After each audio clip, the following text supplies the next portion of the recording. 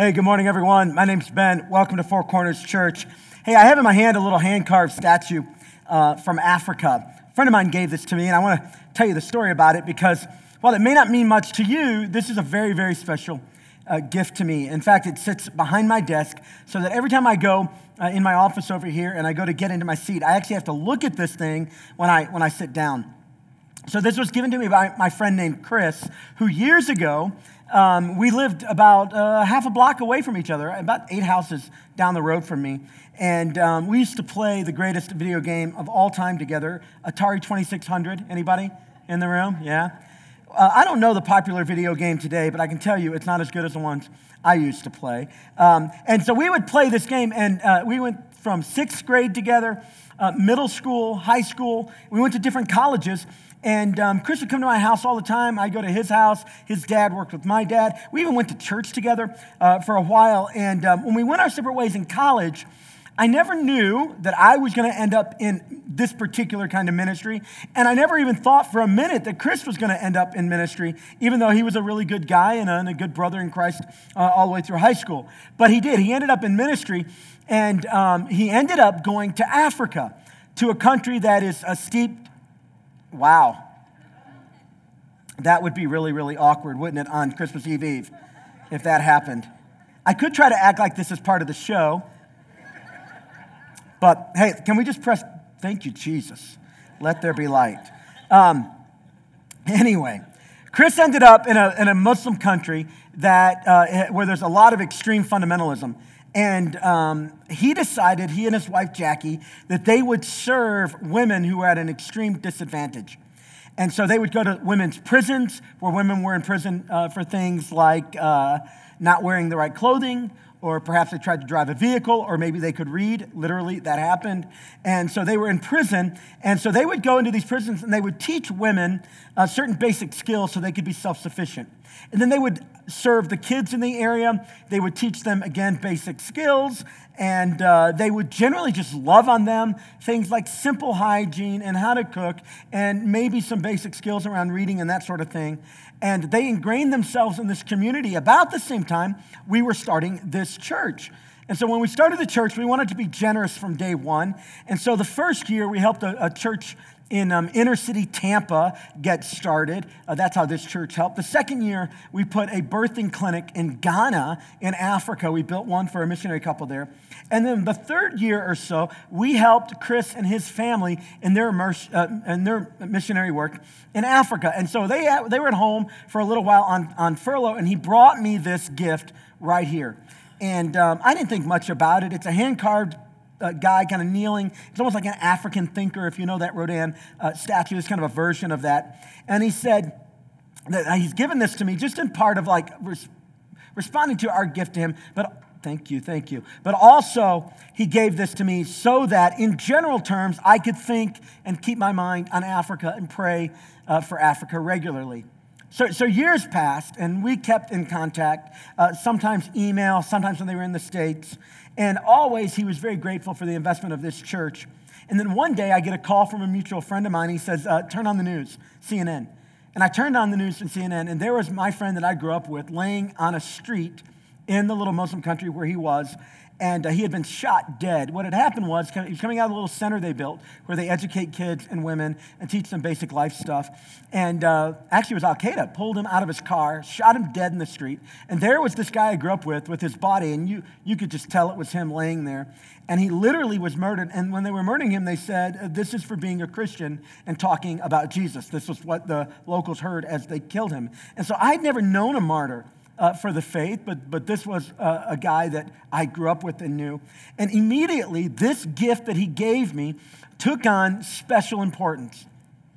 Like it was a nice gift already, but now every time I walk in, I think about a guy that I grew up with, that I used to play video games with, and I think about the gift that he gave me, but I think also about what was going on in his heart, how that he had received Christ as his Savior, was so impacted by that it produced in him a love to work in a very, very hard place.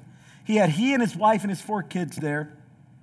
But what's interesting about this is just a few weeks ago, I got an email from his wife, who has over the 10 years or so remarried, and they're going back to their little country in Africa, which is no more friendly to the gospel than it was, no more easy to be a Christian than it was. And they're taking their 4 underage 18 children back with them, she, her new husband, because she says to me that God gave her a love for these people that just hasn't stopped, even though that culture is responsible, really, that darkness, for the death and the murder, actually, of her husband.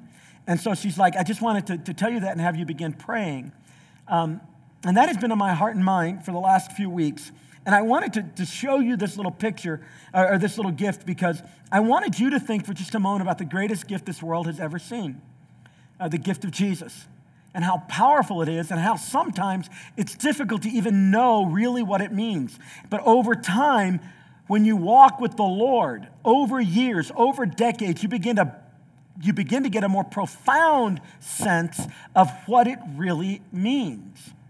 We're going to look at the last installment of our series on Ephesians. We've been in it for over 8 weeks now.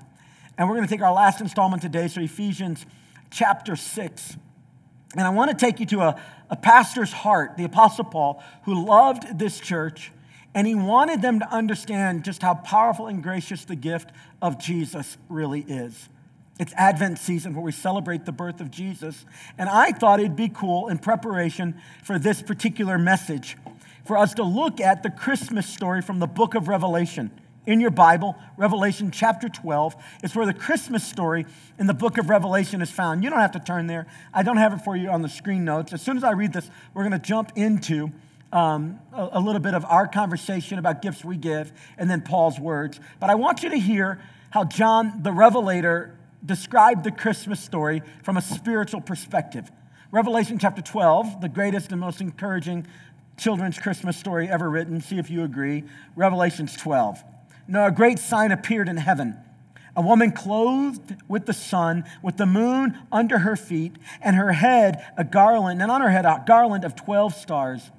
Then being with child, she cried out in labor and in pain to give birth. And another sign appeared in heaven. Behold, a great and fiery red dragon. How many Christmas stories have a fiery red dragon? A fiery red dragon having 7 heads and 10 horns and 7 diadems on its head. His tail drew a third of the stars of heaven and threw them to earth. And the dragon stood before the woman who was ready to give birth to devour her child as soon as it was born. She bore a male child who was to rule all the nations with a rod of iron. And her child was caught up to God and his throne. And the woman fled into the wilderness, where she was placed to a place prepared by God that they should feed her there 1,260 days. It doesn't sound like the typical Christmas story, because this is the Christmas story from the perspective of heaven, which leads us really to what we need to talk about today. That beyond the seen world that you and I are aware of, there is an unseen world that is very real and very present and always in front of us and incredibly hidden. When we read the story of Revelation chapter 12, we get the Christmas story from heaven's perspective. There's a woman in pain of childbirth. There is a dragon ready to devour the child. If you know the Christmas story, you know that on earth, while this is going on in a heavenly scene, on earth, Mary's about to give birth, and King Herod has heard about the fact that there may be a new king of the Jews. So he sets about to kill all the boys under a certain age to make sure that the heir apparent doesn't rise to the throne. From heaven's perspective, this is a spiritual struggle. From earth's perspective, it's a king, it's a regent who's gone mad.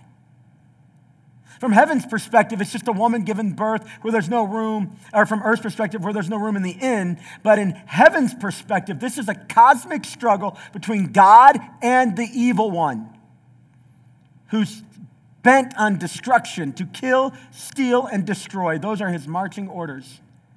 And in the middle of that struggle, God's going to send an incredible gift, one that from time to time it's appropriate to pull out and look at, to just see how beautiful it really is.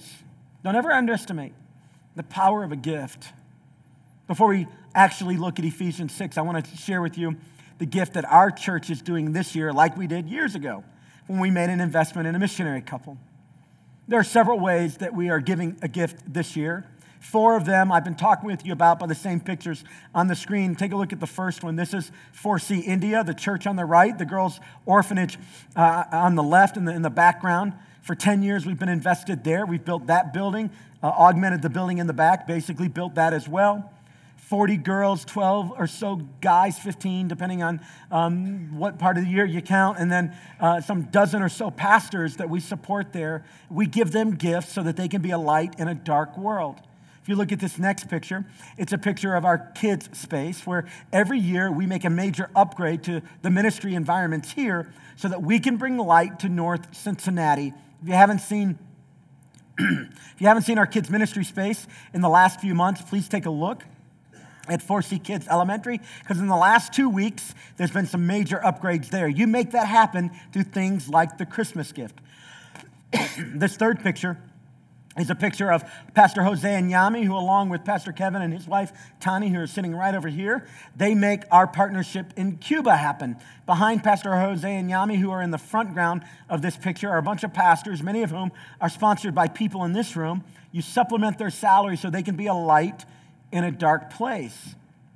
And this final picture is a picture of what our church is going to do to help the fatherless, the widow, those who are on an extremely tight budget, who are within our own community, make sure that their basic needs like transportation are met. So what we're going to do is we're going to offer free car service, basic car service, to people in our church community and people you know outside of our church community over the course of the year so that we can show them God's love in a very practical way and help them tangibly experience a loving and gracious community. All these things are gifts that we're giving that are very tangible, but behind them all is a very spiritual and real dynamic. It's a spiritual reality that Jesus is the greatest gift ever given to the world. And when Christians share gifts with one another, it's a powerful reminder, if we let it be, that we are recipients of the greatest gift that the world has ever known. So at Christmas, our church every year gets together and does this thing called My Christmas Gift. We set 2 goals, a goal for total money brought in so we can do these kinds of things and several other things, and a participation goal. So this year it's $80,000 and 100% participation. And I'm going to be honest with you, you guys are killing it. If we continue, all the things that we want to do, we're going to be able to do and pre-fund. If for whatever reason we don't hit our goal, we just won't do what we're trying to do. It's that simple. The money doesn't exist, all right? And so the way you decide whether or not you want to do these things is you give to the Christmas gift. I've got some great news for you. Right now, we're at like $44,000 taken in. We're over the halfway mark. Now, I grew up in a church where we gave God regular thanks, and that's a time right there. Would you join me in just thanking God for the generosity of this place? Yeah, that's really good. That's your generosity on display. Our hope is that everybody would participate. If you don't have much money, would you give at least $1 so that when we start celebrating what God has done through this Christmas gift over the course of 2020, you're going to have a part in it. I want you to have a part because it isn't for us about money. It's about a spiritual investment. I never knew when our church gave Chris $2,000 that I would get a little statue. My first thought was, this statue didn't cost $2,000, right? That was my first thought. Because see, that's where I go sometimes, right? I'm kidding in part, but the truth is that the gift that we give never comes back to us the way that we think when we're giving kingdom gifts. When you give a kind word, when you open up your heart to somebody, when you make some time, when you give a $1 gift, you never really get it back in the way that you're thinking it's going to come back.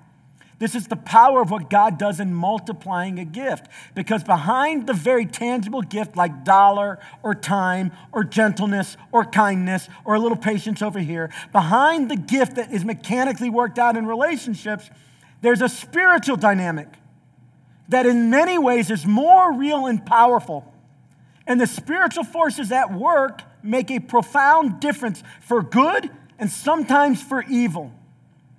So when the Apostle Paul wanted to end this love letter to a church that he cared so much for, he decided that the way he would end was not by giving a bunch of practical advice for how to be nicer to each other. And he didn't give a bunch of practical advice for how to live and work in a world dominated by the Roman Empire. Instead, he wanted to give a snapshot of the spiritual dynamic that was at work in his church, in the world in which they lived, and it's still at work in us today. This spiritual dynamic is still very much at play. And if you're not careful, you'll miss it.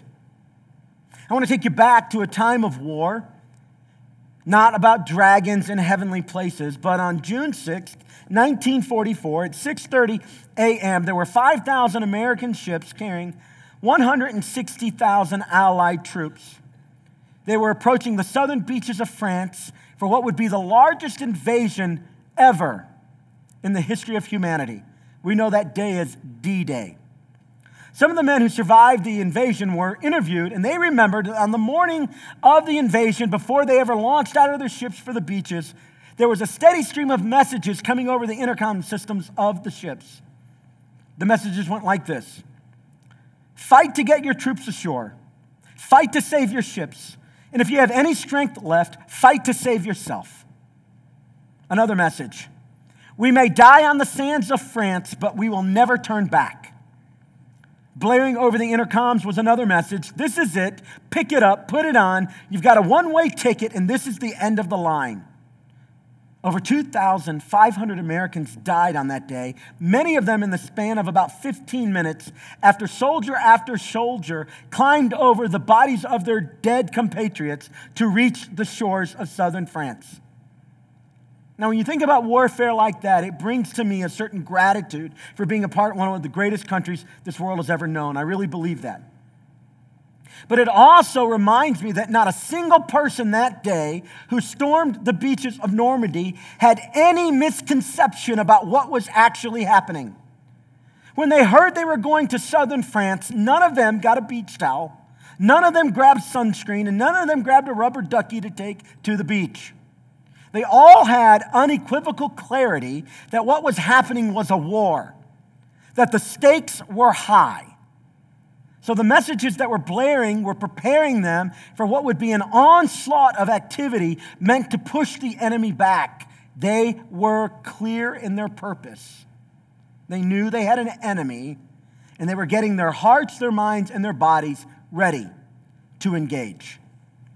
This is what the Apostle Paul is trying to do with the last few verses of Ephesians chapter 6. He's trying to remind us that we have an enemy, that there is a real spiritual battle, and at Christmas time, that battle was put on dramatic display. The stakes are high here.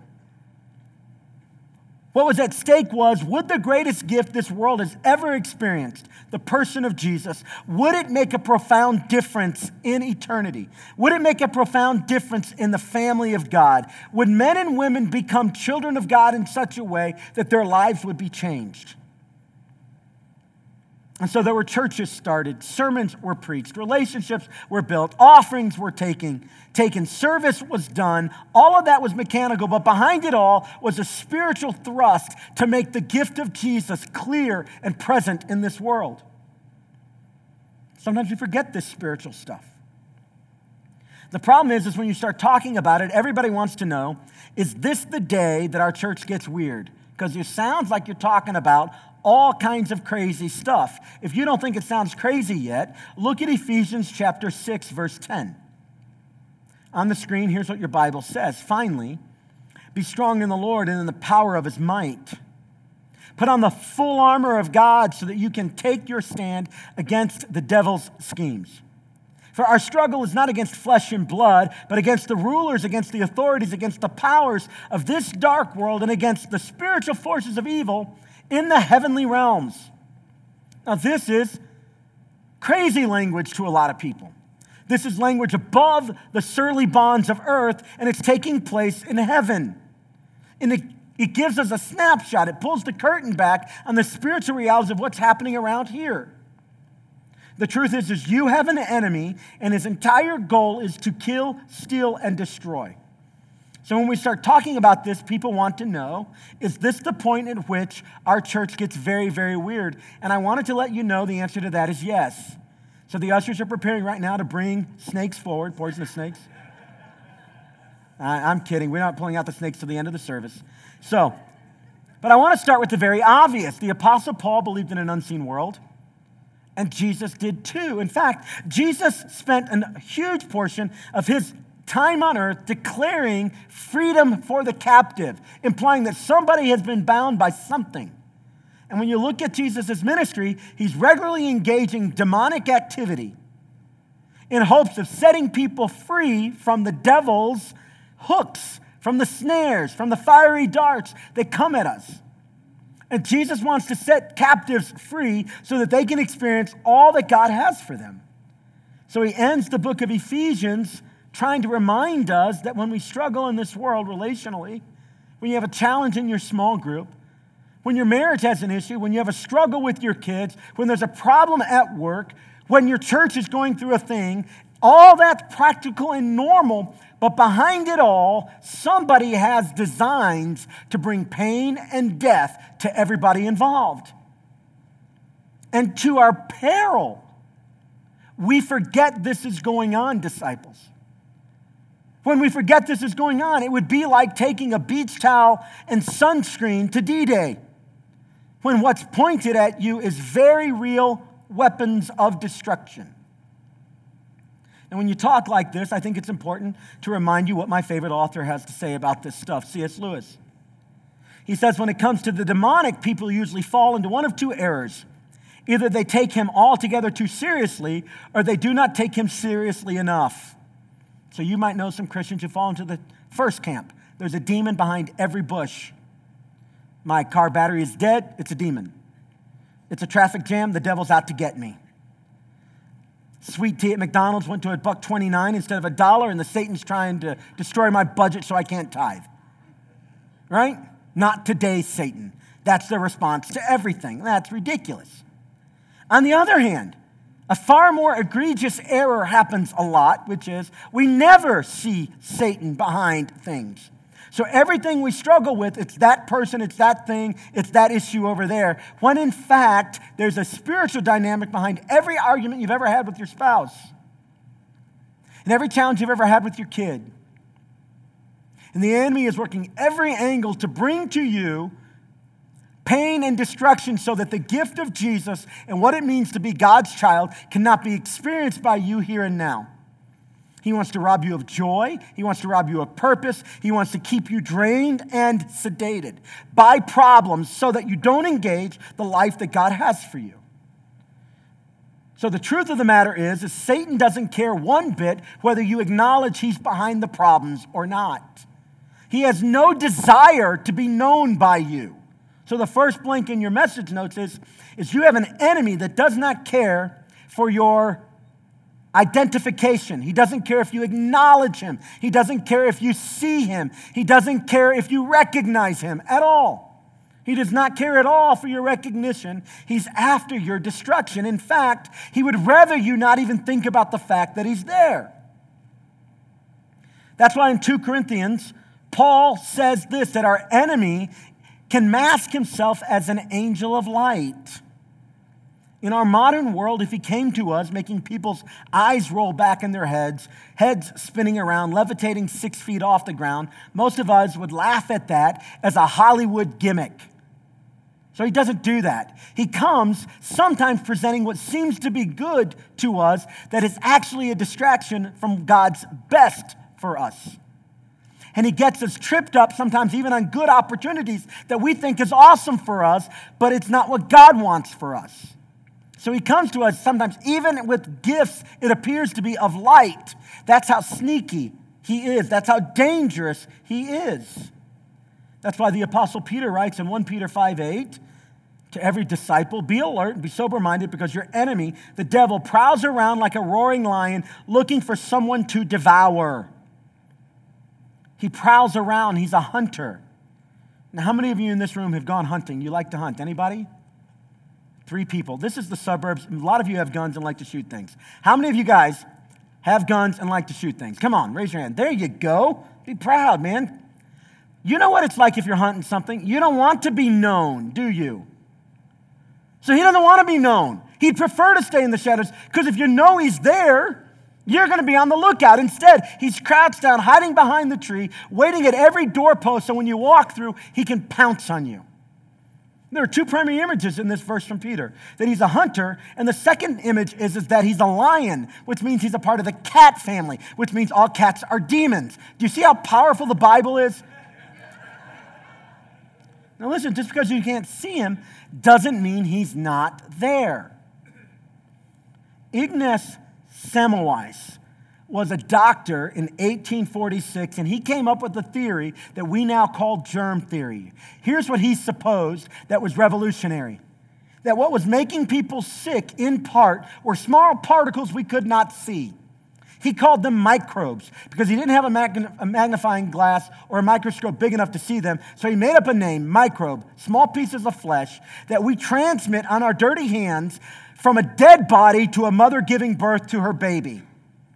So he went around his country pleading for people, for doctors to just wash their hands. But nobody believed there was any rationality to this because if you can't see it, it's not there. So he was laughed out of conference after conference. In fact, he died penniless and in an asylum. 25 years later, Louis Pasteur resurrected his idea, and people began to hold on to the fact that there are things that you cannot see with your naked eyes, you do not sense naturally, easily, and as a result, if you're ignorant of them, they will do all kinds of destruction on you. This is the exact same thing that's happening spiritually at Christmas and every day of your life. So many Christians are so naive to what's happening to them because they're disbelieving of what they cannot see. So every once in a while, you get the curtain pulled back and you're watching the news and you see some horrific story and you say to yourself, now that's evil. I was talking recently with a policeman and he said, whenever we think through what happens in these mass shootings, I sound ridiculous when I say to my friends, there's something demonic here. But I really believe it, Pastor, he said. And I said, I do too, but I get it. People who don't have the spiritual mind sometimes can't see what's going on. But the truth is sometimes disciples are naive that you have an enemy. Let me be perfectly clear. You do. He's been at work for a long time. I don't want to make this all about his power and his might, but when the Apostle Paul wanted to leave a parting thought to the Ephesians church, he wanted them to know there is a real enemy and the stakes are high. Pay attention. He was speaking to the church leaders. He was speaking to parents. He was speaking to husbands and wives. He wanted people to know that there is destruction if you're not careful. And he also wanted them to know that the gift of Jesus was so powerful that you didn't have to walk in fear. Even though behind many challenges in your life, there's an intentional plan to destroy you. So how do you live with the reality that spiritual struggle is real and at the same time not walk in perpetual fear? The Apostle Paul explains that in these words as he closes out Ephesians chapter 6. He says, our struggle is not against flesh and blood, but against rulers, against authorities, against powers of this dark world, and against spiritual forces of evil in heavenly realms. There are big uber forces at work that we cannot see, that left to our own strength, we are incapable of challenging in any effective way. But the good news is that you are not left to your own devices. You do not have to engage these spiritual forces on your own. In fact, you're not called to, you're not supposed to. It would be foolish to try. Instead, the gift of Jesus in this world means that all the darkness that is present in your life, that which you see and do not see, the stuff that is obvious to you and the stuff going on behind the scenes, the gift of Jesus, the light of the world, means that all of that darkness ultimately is going to be banished because the light of Christ will shine, and you don't have to wait for some future reality. In very real ways, here and now, the light of Christ can shine in your life, illuminating the darkness, making you walk in power and victory. It's very real, and at the same time, we have to press into it. It's accomplished for you by Christ, but as a disciple, God's going to use the struggle as you try to walk in it to develop and grow you. And what's at stake is your spiritual vitality and your spiritual influence. What's at stake is your joy and the way your life bleeds onto other people. So Paul tells us in these words, in light of these dark forces in verse 13, therefore, put on the full armor of God. And for the next few verses, he's going to describe several pieces of armament, drawing directly from the visual of a fully dressed Roman soldier, to explain to you some, I believe, one practical point teased out 7 different ways. Each of these armaments are really making the exact same point. It's going to make it in 7 different ways with a couple of unique practical application points. And I'm going to give you the secret behind the armor of God. The armor of God ultimately is the power of the gospel of Jesus Christ. It's ultimately about the power of Jesus, God's greatest gift to the world, given to you as his son or daughter. It's not about your power.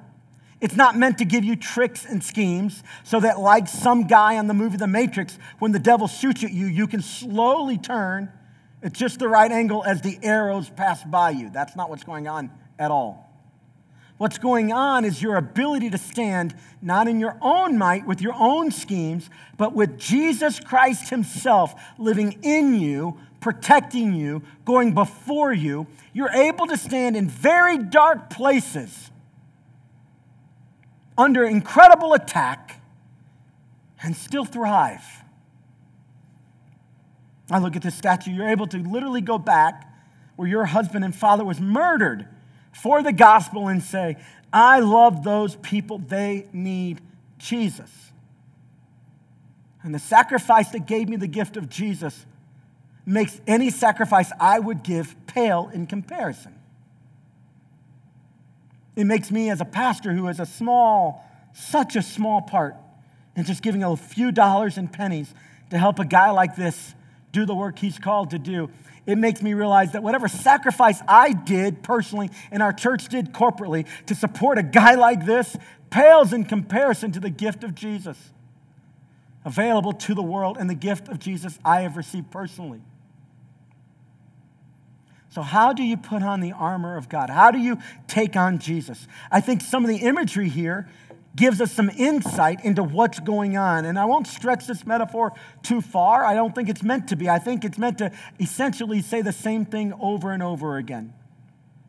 So he writes again in verse 13, therefore put on the full armor of God, so that when the day of evil comes, you may be able to stand your ground, and after you have done everything, to stand. So after everything's happened, you're still standing. Then he says, stand firm then with the belt of truth buckled around your waist. Again, every person originally reading this letter would have had in mind a Roman soldier.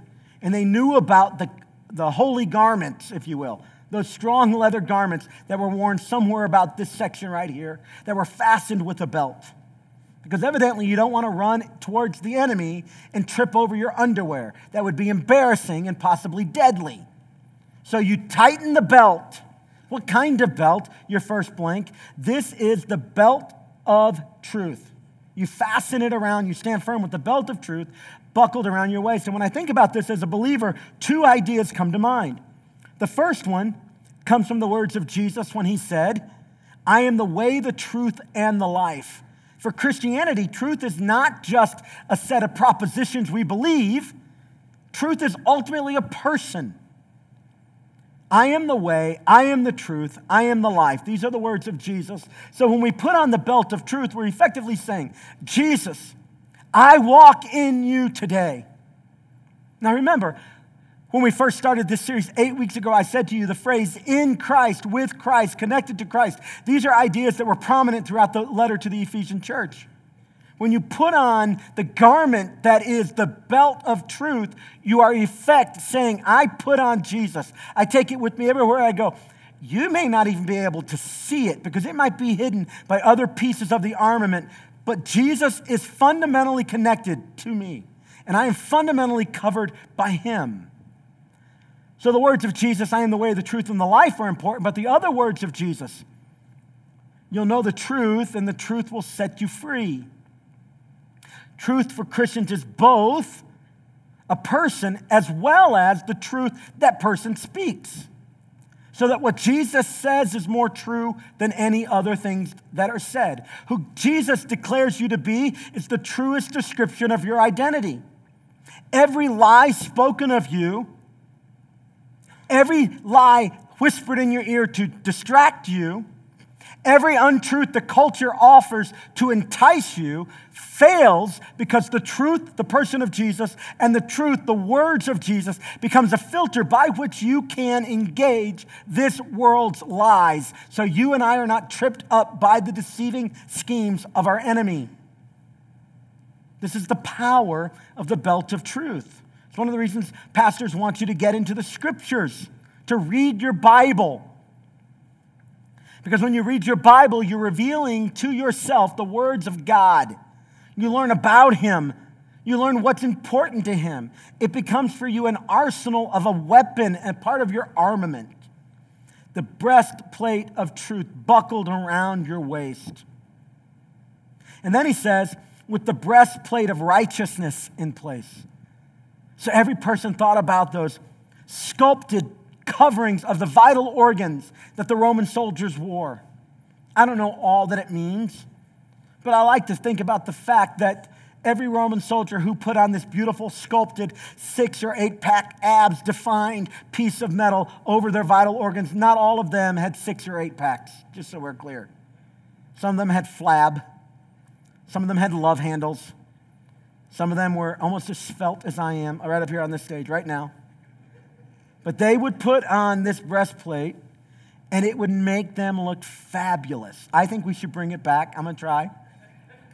I got a Kickstarter campaign. You can help me. Total joke. But they'd put this on, and just think about the image. It didn't matter what was behind. It looked powerful. It looked ready. Because whatever else was going on behind was covered by this beautiful image of sculptedness. Now, that's not too far a stretch for what was really happening spiritually. When you and I put on the breastplate of righteousness, what we're really saying is I'm not always right. I'm not always holy. I do bad things. But all of my brokenness, all of my sin, all of my ugliness is covered by everything that's right with Jesus. Righteousness, right being and right doing. I don't have it. Jesus does. And on the cross, He chose all of my not rightness and He gave me all of His righteousness. That's the great exchange of the cross. So when I stand and I put on the breastplate of righteousness, I'm remembering the gospel of Jesus. The whole good news is this, is I can't be good enough, but He was, and He did the work for me. When people gather in this room tomorrow night for Eve, we're going to give a simple gospel message. And I want to be crystal clear with language here. The gospel is not in Christian terms. The gospel is not just nice preaching where people walk in and we give them a few skills about life. Hey, welcome to our Christmas Eve service. Here's a way to get better with your, here's 3 tips on how to get along better with your family this year. That's not the gospel. It might be good news if you're not getting along well with your family, but it's not the gospel. Hey, welcome to our Christmas Eve service. Here's 3 ways we can serve people around us. That's not the gospel. It's not. I want to be crystal clear with what the Bible says the good news of Jesus is. The good news of Jesus, first of all, is about Jesus. So Christian preaching that doesn't mention Jesus, that doesn't have Jesus as the central theme, is not Christian preaching. It's not the gospel. Now, in Christian preaching, there's a lot of good advice in the Bible about how to get along better in marriage, how to get along better with your family, how to serve people, blah, blah, blah. All that's good, but it's underneath the banner of being, this is what people who have been radically changed by Jesus do because they've been radically changed by Jesus. So when we say we're going to give a simple gospel message tomorrow, I want to be crystal clear with you. We're preaching Jesus. Now, some people will walk away with a few tags of what they need in the moment. Sometimes we'll tease out what that looks like, but tomorrow night, it's all about Jesus and a particular part about Jesus. It's not that Jesus was a nice guy. Let's all act like Jesus, because in our own power, we can't act like Jesus. So trying to get people who don't believe in Jesus, who haven't been brought to life by Jesus, to act like Jesus is incredibly ridiculous and frustrating. What we're actually going to tell people about Jesus is, Jesus was perfect, you're not. And since you can't fix your brokenness, let the work Jesus did fix you. That's the gospel. That you and I were sinners. Jesus gave his one and only life that you and I could be brought from death to life and become his child. That is the gospel. It gets teased out in a lot of other ways. Jesus is the one and only Son of the Father. No one can come to the Father by any other name. So when Paul's trying to teach them the armaments of a child of God, he's basically saying, here's the gospel, friends. The gospel looks like you walking with the belt of truth, who you are in him, what you can do in him, how powerful you are in him, how without him you're dead in your transgressions and sins. But with him, you're everything. And then it looks like putting on a breastplate of righteousness that covers all your love handles, all your flab, all your roly-polies, whatever you want to call them. It covers it all because in Christ, you're not all that you appear to be. You're something so much more than you appear on the outside because his righteousness was given to you and he's perfect. And he took all of your imperfections on him and declared you to be holy and right and powerful in his sight. This is the gospel. This is what we have as an inheritance. This is the gift that keeps giving. If you're trying to somehow live the Christian life without Christ, I promise you, you are a miserable Christian. You can't do it. If somehow you're trying to just clean up the edges, but don't let Jesus come all the way through, you're not covering it all the vital organs, with the righteousness of Christ. You believe something other than the gospel, perhaps. So we put on the breastplate of righteousness. We put on the shoes of readiness for the gospel. Stand firm then with the belt of truth buckled around your waist, with the breastplate of righteousness in place, and with your feet fitted with the readiness that comes from the gospel of peace. It's the shoes, those leather strappy shoes that they wore. If you ever were in a Christmas play as a kid, perhaps, or you saw one, they wear like sandal-like things, or perhaps go barefoot, and the soldiers would wear some leather-clad shoes, sometimes covering the foot, sometimes just on the bottom. And what it did is it gave them the ability to walk forward confidently, not having to look down at everything. A very simple, practical tool. It's actually part of the offensive movement of their weaponry. It helps them to advance. And when the gospel is shared, when you're ready to share the gospel, two primary advancements can happen. Something happens in you every time you talk about what Jesus has done for you. Every time. It's interesting. When you think about the gift of Jesus that happened to you and you reflect on who you are in him, it reminds you of something profound and powerful. So when you share the gospel, it gives you a chance to reflect on how awesome God is. And when you share the gospel, it gives you a chance to remind other people, perhaps to show them for the first time how powerful God can be in their lives. So the issue here is just being ready to move forward with the gospel. Think about how silly this was. When Jesus looked at 12, largely uneducated, unorganized, with no real social status to speak of, and he looked at 12 ordinary people who had never traveled more than 15, 20 miles from home, and he said to them, I want you to go to every part of the world and share the message I've shared with you. That's ridiculous.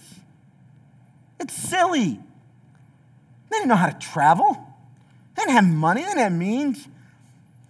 But what they did is they knew that they had something with Jesus. So everywhere they went, they testified. Think about what a testimony is. A testimony is not, tell me what you think the facts mean. A testimony is not, get rid of every shred of doubt in everybody's mind about the thing you want us to know. That's not a testimony. A testimony is simply this. Here's what happened to me. I may not even be able to understand it all. All I know is what happened to me. Go into all the world and testify of me. Testify what has happened to you. So when you share the gospel, you're not asked to counteract every single thing and every single thought people have. You're meant to say something like this. Jesus has radically changed my life. I don't even understand how all the time. All I can tell you is that with Jesus, life looks like this. Without Jesus, life looked like this. I'm choosing life with Jesus. That's a testimony. So when you share the gospel, you're not called upon to get rid of everybody's ignorance. In fact, there's only two things you need. You have to be confident that salvation belongs to God to dispense and God alone. This is going to sound like the silliest thing I've said in a year, but it's the truth. I'm embarrassed by it. One of the most freeing days for me in the life of this church happened about 4 years in. We were doing well, and by all standards, but I was struggling internally in my head, my heart. And one day, after some prayer and some reflection, some talking, I had an epiphany that for you is going to sound like no duh. But here's what hit me. Ben, you can't save anybody. Quit trying. I ain't going to lie to you. I started enjoying my job that day. I started off enjoying it. Then I hated it. Honestly, I was looking for a way out. And the Lord reminded me, wait, you don't save people, Ben. If they reject you, they're not rejecting you. If they choose to go against the advice and get into all kinds of stuff, that's on them. Ben, your job is to testify of me. I'm the great gift, not you, not your eloquence, not your logical persuasion, not your ability to save people from their sins. Stop it, that's mine. And I got to tell you something, friends. When I walk like that, I have confidence because I'm confident that God loves every sinner I love more than me. Take a step, baby. I'm confident that God loves my kids more than I do. Take a step, man. It's not mine. All I have to do is testify to the work of Jesus and regularly reflect on what a powerful gift it is for me and live with that confidence. And all of you get to do what you want with God, and none of it's on me. Thank you, Jesus. That's freedom. You reject the gospel, you don't reject Ben. Dear Lord, you reject the gospel. That's on you. You reject the wisdom of Scripture for a disciple? That's on you. I am loving being a pastor with that reality. I love it. Then all I have to do is talk about the most awesome gift God has ever given me. And if I do it faithfully to His Word, I can walk with the shoes ready to proclaim the gospel. And without worrying about whether or not you like me because of how I do it. I wish I would have grown up when I became a legal adult. It didn't happen to me for 15 years later. How about you? How are you doing with the adulting thing when it comes to your maturity as a disciple? Shoes of the readiness of the gospel, and then the next piece of armament. Verse number 16, in addition to all of this, take up the shield of faith. When we talk about the shield of faith here, I'm not talking about the faith to believe that you can do anything. That is not what I'm talking about. This is a particular type of faith. It's the faith that says, I can do all things through Christ who strengthens me. So all the stuff Christ has called you to do, you in Christ are more than capable. If He's called you to reject that temptation, in Christ you are more than capable. If He's called you to be a godly man, in Christ you're more than capable. If He's called you to be a godly young lady in a dating relationship, in Christ you're more than capable. Because everything He's called you to, He is more than capable to equip you. And in that way, you can do all things through Christ who strengthen you. I cannot, simply by having faith, become a world-class piano player. I can believe it all day long. In Christ, I can become a world-class piano player. And then I sit down at the piano, it sounds like a little kid at one of those stores that has a piano out and they're just sitting there banging. I'm like, where's those parents? That's what I sound like, right? But in Christ, if I'm called, He will give me in time all that I need to walk towards Him. This is the faith that we put on. It's this shield that the Roman soldiers would clad with leather, and they dip it in water, and it'd get very heavy because they knew that they would hide behind this confidence they have in Christ. So when the enemy's fiery darts would come at them, they would be extinguished one-on-one. They weren't called, one more time, to act like they were on the Matrix, getting incredibly awesome moves as they avoided all the fiery darts of the enemy. No. Just hide behind Christ. Just hide behind Him. Everything you need is in Christ. All the promises of God are yes and amen in Christ, the Bible says. It's the gift that keeps on giving. It's the helmet of salvation, number 5. This is the thinking.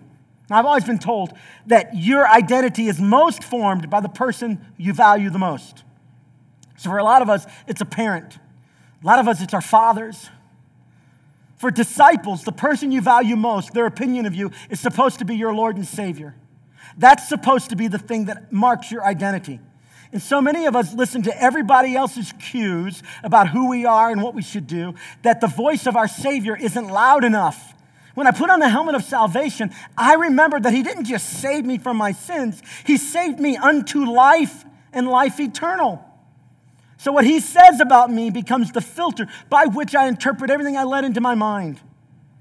And then the sword of the Spirit, which is the Word of God, sharper than any two-edged sword, and it cuts to the very deepest part of who we are. It divides the most hidden parts of us, even our soul and spirit, the Bible says. There's one more reason why we're supposed to get in the Word of God, because it's in the Word of God that we discover again and fresh what the gospel really is. I cannot, could not, would not ever be able to save myself. Without Jesus, I'm totally lost. And I pick up that sword and I remember then that while I'm swinging, while I'm fighting against stuff, I don't do this in my own power and might. I was already dead. Everything I'm to do is to be animated by the Word of God. So I get myself into this book regularly because in it I discover God, I discover His principles. And a lot of times I figure out how to do marriage better and parenting better and money better. I mean, there's so much practicality available for the disciple. But even in those things, I don't do them in my own power. Last week we talked about mutual submission in marriage. Let me be totally honest with you. I can't, on my own, submit to the mission of our marriage and the role I'm supposed to play enough in my own power. I can't. I can't be submitted to the mission. Jesus has to regularly remind me, Ben, it's not about you. It's about what I'm doing. It's not even about your wife. It's really about me, Ben. Your marriage is really about me. Don't make it about anything else. And then when I get in the Word and I remember that, it does give me a certain amount of strength to reflect and remember. And when I fail, it brings me right back to that place of humble submission. Number 7, that's often not included in the armament, is prayer. I want you to think about this. In the verses that we've just read, the soldier's completely dressed and he's ready for battle, right? But no, he's not. Because number 7 is praying in the Spirit. That is praying as the Spirit directs. It's praying infused and animated by Spirit things. So before the soldier goes and he's ready, he's got his shoes, he's got his breastplate, he's got his helmet, he's got his sword, he's got it all, he's got the girdle, he's got it all. But before he can engage, he has to engage with prayer. The prayer isn't then preparation, prayer is the beginning of the battle. Let me share with you this little tidbit I didn't share with first service. When Jesus left the earth, He told His disciples to wait, to go tarry and pray and wait for them till God showed up. So for 10 days, they prayed and waited. They prayed for 10 days. 10 days. It's a long time to pray. We have a big day coming up tomorrow. And there's been a lot of prayer. I've walked this building and prayed. I haven't prayed 10 days for souls yet, right? I prayed a lot more than I normally do. They prayed for 10 days. And then the Apostle Peter gets up and he preaches the first sermon. And if you read it from beginning to end, it's less than 10 minutes. You know what happened with 10 days of prayer and 10 minutes of preaching? Now, before I tell you that, you know what we do? What do we do? I try to talk at you for 10 days. And then we try to close with a 2-minute prayer. I get my zeros wrong, right? You know what happened after 10 days of prayer when everybody prayed? And then they talked for 10 minutes? 3,000 people got saved. 10 days of prayer, 10 minutes of talking. I don't know. It just challenges me, friends, that prayer is not preparation. Prayer is the battle. I want to encourage you, disciples, reflect on the gift of Jesus. And one of the most powerful gifts He gives you to remind you over and over again how powerful He is and how wonderful the gospel is the gift of prayer. And when you do this, the last message note blank, it says, we do not fight for victory as if it's all on us. We actually fight from victory that's already been won for us. Let me read for you Paul's final words. And pray in the Spirit on all occasions with all kinds of prayers and requests. With this in mind, be alert And always keep on praying for all the Lord's people. Verse 19. Pray also for me, that whenever I speak, words may be given me, so that I will fearlessly make known the mystery of the gospel, for which I am an ambassador in chains. Pray that I may declare it fearlessly as I should. Tomorrow when we have a house full of guests, can I tell you what we're going to do? We're going to ask God to touch them by his power. Now we're going to be ready, building clean. We're going to be friendly. Everybody here is going to be friendly. If you're not a friendly Christian, please go ahead and come. But when we do greeting time, tell people this is not your home church. Let's just be clear. If you can't smile, just say, hey, I'm a guest too, all right? So it's fine. We want everybody here to have a friendly experience. But at the end of the day, if God's Spirit doesn't show up, the best we'll have is a cool little moment with some candles. So we will pray, and we will worship, and we will sing about how awesome our God is, and we will ask God to send his sweet Spirit here and to do spiritual battle in the hearts and minds of people, beginning with us. And we'll do what the wise men did. We will come and wisely kneel before our Savior, and we'll be in awe of him. We'll let him soften our hearts and bring us back into alignment with his purposes for us. And we will pray that somehow that the Spirit of God that's dealing with us would deal with every person here. This is what the church does. We remember the gospel, the greatest gift that Jesus has ever given, and it causes us to testify and to walk with believers in a way that looks like light. It's why we give, it's why we speak, it's why we serve, it's why we do everything we do. And Christmas brings it all back to center, doesn't it? Don't ever, ever, ever underestimate the power that you have as a child of God. You are more than a conqueror. Your Father owns the cattle on 1,000 hills. Every lie spoken against you is declared null and void in the truth of Christ. The Bible says that the Lord will quiet the mouth of the devourer so that he cannot take from you what God has given you. In fact, he can actually restore what the enemy has stolen. This is your inheritance as a child of God. This is the gospel that you're to live and walk in as a child of the King. You are not powerless. You are powerful and you are mighty in Christ to the pulling down of strongholds, because every promise of God is yes and amen in Jesus. I want you to grab out your Connect cards and let's take a step or two together today. If you're not yet a follower of Jesus, I want to give you a chance today to receive officially the greatest gift this world has ever known. The next step A says, today I'm making Jesus my Savior and Lord. Take your pen, check the box. And in doing so, you're declaring, God, I can't be righteous. So I trust the work that you did on my behalf. I trust in that alone. Lord, take my unrighteousness, give me your righteousness.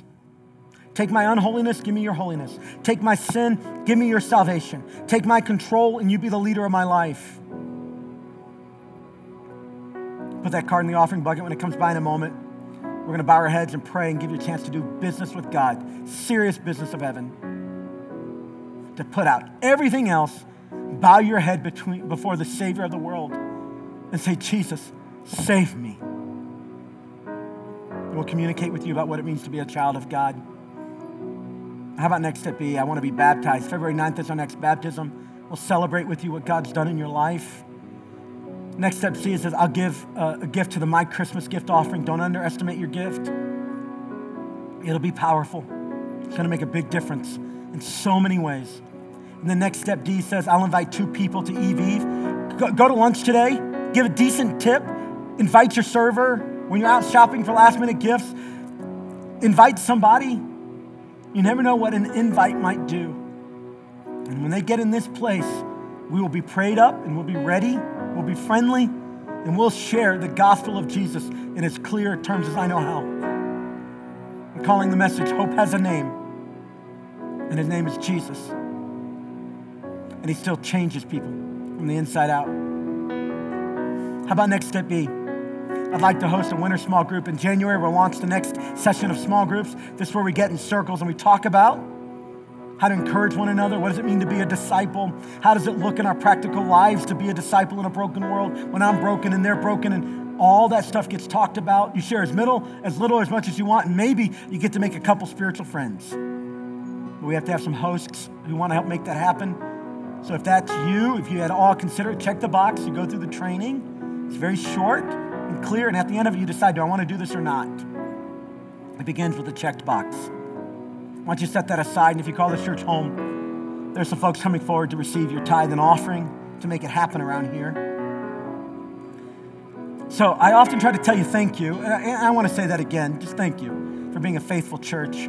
Thank you that going on 12 years ago now, we had enough money and generosity in this place that we were able to give a couple $1,000s to a missionary in Africa who ended up literally giving his life. Now in January or February, his wife's going to be with us on this stage sharing that story. And I think you're going to be moved by it. Once we land the date exactly, I'll tell you when it is. But let me tell you what I thought about as we take up our offering today. I thought about the number of kids that are going to be in our kids' service tomorrow night. They're going to have fun over here, pump it up. They're going to hear about Jesus. And I thought about, I wonder if any of those kids are sitting around playing whatever's the modern equivalent of Atari 2600. Is it Xbox One? What is it? I don't know what it is now. But they're sitting there playing video games, and they have no idea that the Spirit of God has touched them and said, you're going to be a pastor, and you're going to be a missionary. You're going to be a great businessman, and you're going to be an incredibly godly mother, and you're going to be a godly man in a world where nobody else seems to be godly. You're going to be a salt and light over here, and you're going to be a source of truth over here. And they have no idea. They're just playing video games. But there's a church who believes in the power of the gospel enough to give some dollars and pennies, which are not eternal, to make an eternal difference. And I'm just praying that this house will be full of people who need to be reminded that the gospel is powerful, that no matter what anybody else has spoken over those children, God declares life over them and purpose and design. And I want us to drive the anchor of the gospel as far as we can in the one shot we have. So I'm begging you, invite your friends. If you haven't yet, get on board. Come on. Come on. It's Christmas. Invite somebody here. And I'm begging you, as Paul closed out Ephesians, pray for your pastor, that I could speak the word of God boldly, and that the Holy Spirit would move. So thank you for being an awesome church. Thank you for your generosity. Let's pray about our offerings and next steps right now. Father, thank you so much for Jesus. I want to thank you that all the promises of God are yes and amen in him. And that as his child, I have all the power of heaven fighting for me, fighting with me. I am so grateful that the one who is in me is greater than the one who is in the world. I am so grateful that the blood of Jesus still washes every stain. I'm so grateful that the power of the gospel is greater than any force this world has ever experienced. I pray, Lord, that you would give us souls for your kingdom. I pray that you would soften the hearts of men and women here to the ongoing work of the gospel in their lives. I pray that you would give us boldness to testify to the goodness of God that we have seen in our lives. I pray, Lord, where the enemy has been successful to bring doubt, confusion, fear, where he's robbed us of joy, where he's embittered our hearts with unforgiveness, I pray you would break those strongholds in Jesus' mighty name. And that Christmas would not be a year that we just give gifts to one another, but it would be the year that we once again open up the gift that is Jesus to us, God's favored children. And Father, would you take our gifts and next steps, and would you use them to bring glory to yourself? And one more time, Father, give us souls for your kingdom. We pray it in the mighty name of Jesus. Amen and amen.